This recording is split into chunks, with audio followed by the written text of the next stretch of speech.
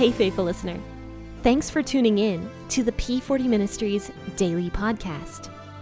This podcast is dedicated to helping you grow spiritually so you can grow personally. Let's grow together by building a consistent Bible reading routine.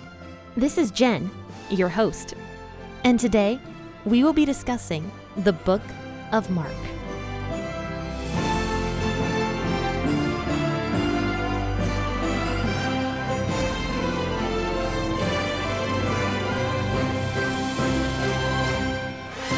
Hey, good morning, friends and faithful listeners. Thanks for tuning into the P40 Ministries podcast this morning with your host, Jen, who happens to be myself. And you know what? I've got nothing to talk about this morning other than the Bible, which is a great thing. So why don't we go ahead and just jump right into the Bible, because I'm really excited to actually talk about this, because as I was reading through it to research it for you guys, I actually had a pretty interesting revelation that I believe God gave to me to talk to you guys about. So why don't we go ahead and discuss Mark 11 verses 12 through 26 this morning. I will be reading out the WEB version of the Bible. The next day, when they had come out from Bethany, he was hungry. Seeing a fig tree afar off having leaves, he came to it to see if perhaps he might find anything on it. When he came to it, he found nothing but leaves, for it was not the season for figs. Jesus told it, "May no one ever eat fruit from you ever again." And his disciples heard it. They came to Jerusalem, and Jesus entered into the temple, and he began to throw out those who sold and those who bought in the temple, and overthrow the money changers' tables and the seats of those who sold the doves. He would not allow anyone to carry a container through the temple. He taught, saying to them, "My house will be called a house of prayer for all the nations, but you have made it into a den of robbers." The chief priests and the scribes heard it, and sought how they might destroy him, for they feared him, because all the multitude was astonished at his teaching. When evening came, he went out of the city. As they passed by in the morning, they saw the fig tree withered away from the roots. Peter, remembering, said to him, "Rabbi, look, the fig tree which you cursed has withered away." Jesus answered them, "Have faith in God. For most certainly I tell you, whoever may tell this mountain, 'Be taken up and cast into the sea,' and doesn't doubt it in his heart, but believes what he said is happening, he shall have whatever he says. Therefore I tell you, all things, whatever you pray and ask for, believing that you have received them, you shall have them. Whenever you stand praying, forgive, if you have anything against anyone, so that your Father who is in heaven may also forgive you your transgressions. But if you do not forgive, neither will your Father in heaven forgive your transgressions." So Jesus has just arrived in the city of Jerusalem, and you remember the other day we had a special episode on Thanksgiving with Pastor Jonathan, and we talked about Jesus' arrival into Jerusalem, where he rode on the back of a donkey. So now Jesus is in Jerusalem, and it says that after this whole thing with the donkey, it says that the next day he was hungry. So he saw this fig tree far away, and he went up to it to see if it had figs on it. But it was not the season for figs. So Jesus curses this fig tree and says, "May no one ever eat fruit from you ever again." And so a lot of people wonder what the heck is happening here. And this is kind of where I think that God gave me a revelation for maybe what's going on here. So obviously, I can't believe that Jesus did not know it was not the season for figs. Since Jesus knows literally everything, and he knew that it was not the season for figs, the only other reasonable explanation for what he was doing here was teaching us a lesson. And he was doing it through his hunger for fruit. I am actually shocked by the amount of fruit parables that there are in the Bible, and I believe that this is one of those fruit parables, once again, that Jesus is talking about. Jesus constantly is talking about bearing fruit, and what that means is having growth within yourself. And Paul goes on to talk about what the fruit of the Spirit really are. He talks about the fruit of the Spirit being love, joy, peace, patience, gentleness, goodness, and I don't know all of them, but the fruit of the Spirit is what we are striving to have. And in fact, Paul also goes on to say that you will know people by the fruit they are bearing. You will know if they are God's children or if they are not. So fruit is so important in the Bible. And once again, Jesus is showing how important fruit is. So he goes up to this fig tree being hungry and doesn't see any fruit on it. So he curses it. Even though it wasn't even the season for figs, he ends up cursing this fig tree. So what is this telling us? Well, I believe that many times we hear these preachers talk about different seasons of life that you and I have, and we always like to hear about Ecclesiastes 3, where there's a season for this and a season for that, and there's so many seasons underneath the sun. We hear the word seasons all the time, and people will talk about, what season of life are you in? But a lot of times, they don't talk about what you can be doing in each individual season you are in. And in fact, seasons are often an excuse to not do anything. As harsh as that sounds, it's the truth. A lot of times people use, I'm not in the season of life for that, or I'm not this, or I'm not that. And yes, maybe you're not, but what can you be doing to produce fruit in whatever season you are in? Rather than using your season of life as an excuse to do nothing, what can you be doing to have fruit, to grow fruit? And this is how I believe this parable relates to us. Rather than using the season of life we're in to, say that we can't do this or that during this season, like for example, motherhood or retirement or who knows what, we can't do it. Well, Jesus cursed this fig tree because it didn't have fruit in this particular season. So to me, this is almost like an example of you need to be bearing fruit no matter what season of life you are in. Fruit should be happening if you are a child of Christ. If you want to live in the way that Jesus lived, having fruit is necessary no matter what season you are in. And that's the revelation I believe God gave me, because I never thought of that before. But that word season just stuck with me. That word season where it says that the figs were not in season, yet Jesus still cursed that fig tree. To me, that just sounds like so many things I hear nowadays where, you need to take time for yourself during this season of life, or you need to slow down during this season of life. And yeah, maybe you should, but fruit should always be a main priority if we are supposed to be walking in the way that Jesus walked. Fruit will always be a first priority. So anyway, it says that after Jesus curses this fig tree, he goes and enters into the temple, and he began to throw out those who were buying and selling doves. So I could talk so much about this. So the doves in the temple at the time were being used as collateral for people's sins. So this was not the right way to do this. I've talked about this before, and we're even getting into sacrifices in the Old Testament right now and what that meant.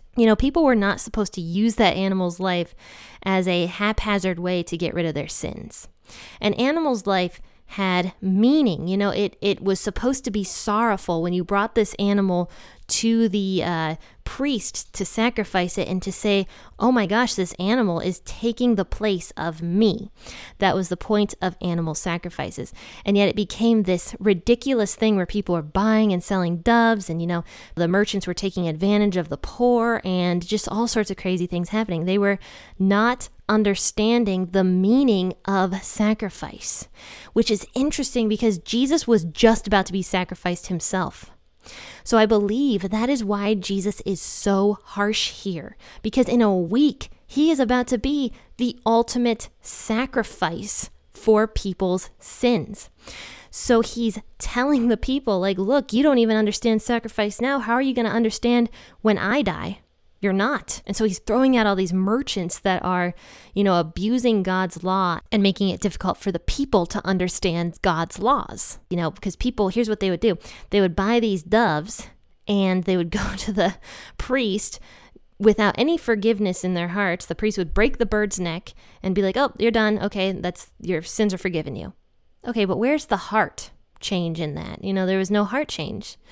And so what animal sacrifice was supposed to be, we just read in Exodus about how the priests were supposed to lay their hands on this animal to almost identify with this animal in a weird way, identify with it. And it was supposed to be a somber event where they're, putting their sins practically on the life of this animal and then sacrificing that animal to take away their sins, at least until Jesus was about to do it in a week. That was the point of animal sacrifice.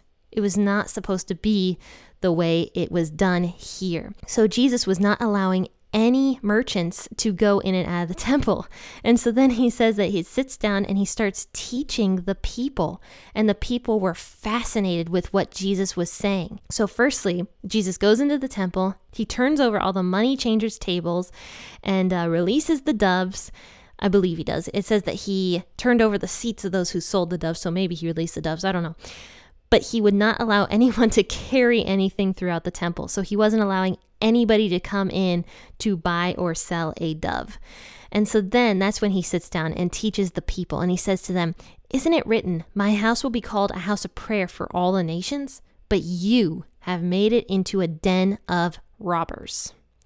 So when we think a den of robbers, I actually went on a cave tour in Kentucky last year. We went down to Kentucky for my anniversary with my husband.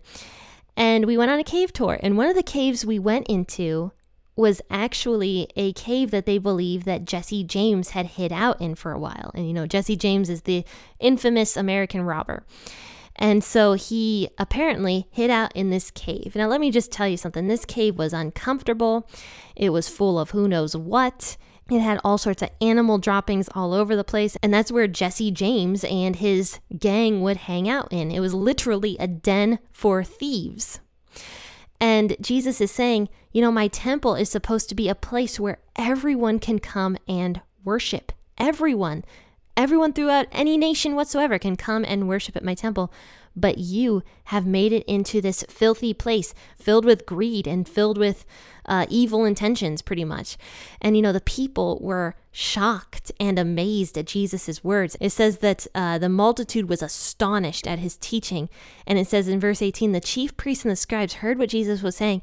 And that was when they decided, we're going to kill this guy because we don't like the fact that he's taken our mojo away from us and that the people like him better than they like us. So they decided, out of, you know, the evilness in their own hearts, that they were going to go and kill Jesus. So after this, it says that Jesus left, and the next morning they passed by that fig tree and it was completely withered away from the roots. So Peter remembered what Jesus had said to the fig tree when he cursed it, and he's like, look, teacher, look, you know, the fig tree that you cursed, look at it over there. It's completely withered away. So then Jesus says to them, he's like, have faith in God and you're going to be able to do crazy miracles like that. And so he says, whoever may tell this mountain, be taken up and cast into the sea, and doesn't doubt it in his heart, but believes in what he says is happening, he shall have whatever he says. So many people take this verse and skew it to believe that, you know, if we believe hard enough, we're going to get whatever we want. And that's kind of where the prosperity gospel starts coming into place and stuff. But, you know, what are we believing in at that point? You know, if we believe hard enough, what are we believing in? Are we believing in God, or are we believing in our own feelings at that point? And a lot of people get very disappointed because, you know, they apparently, quote unquote, believe hard enough and that thing doesn't end up happening. And then they get discouraged or they start doubting because Jesus said that if they believed, it would happen. But the point Jesus is making is we're supposed to be believing in God, not in ourselves or our own motives, but truly on God. That is the point of faith. The point of faith is to actually believe in God. So if we have any selfish motives in play, obviously that is not in God's will, because we don't understand the ways of God, and we're also doing something pretty selfishly. So, and there's actually a verse in James, who was actually Jesus's brother, who wrote the book of James. He said that the reason our prayers aren't being answered is because we have selfish motives behind those prayers. So James warns us that we're supposed to be really focusing in, you know, God, is this right? Is this supposed to, you know, is this what you want from me? And at that point, if we believe and we are in line with God's will and not within our own will, and we don't believe in our feelings, but we believe in God at that point, that is when God blesses us and gives us those things, whatever we ask for. And obviously, since Jesus was God himself, he could pretty much ask for whatever he wanted for, and it would be granted because he believed deeply in God and not in his own faith or his own feelings towards that thing, but believed in God. So he continues on to say in verse 24, whatever you pray for and ask for, believing you have received it, you shall have it. And whenever you stand praying, you have to forgive, So that's also part of it. So you can't have any malice in your heart towards anybody. You know, if you have somebody that is just holding you back because you're so angry at that person, or, you know, they did something to you, or you're holding a grudge against that person, that also is a selfish motive when you're praying to God, because you don't have forgiveness in your own heart, but yet you're asking for this other stuff. And Jesus says that you have to forgive that person first before you can really be in line with God's will. And then at that point, yes, your prayers will be answered. You know, you have to be in line with God's will through all of this. There can't be selfish motives behind it. There can't be the faith itself or faith in feelings. There has to be a faith in God. It has to be a true faith in God. And you know, this is something that I don't know if anybody has down. I think Jesus was the only one that was really able to accomplish what he's talking about, that he's saying with like moving mountains and stuff like that. Because, you know, when we pray, we have selfish motives all the time. And I know I do. I'm not pointing any fingers. I have selfish motives probably 99% of the time when I'm praying. But I do believe what Jesus is saying here is to strive, strive for that fruit, strive to grow, strive to be in line with God's will. And if you are doing your best to be in God's will, He will bless you for it. Just kind of what Jesus is saying here, pretty much from verses 22 all the way from verses 26, that if you pray and truly believe, that you will receive. So friends and faithful listeners, thank you so much for tuning into this episode this morning, and I hope you guys really enjoyed it and liked it. This one was both really fun for me to talk about and both very difficult for me to talk about because, I don't know, I don't want to come across that I know it all, because I don't. But I am very thankful that God is giving me these insights to this stuff, and,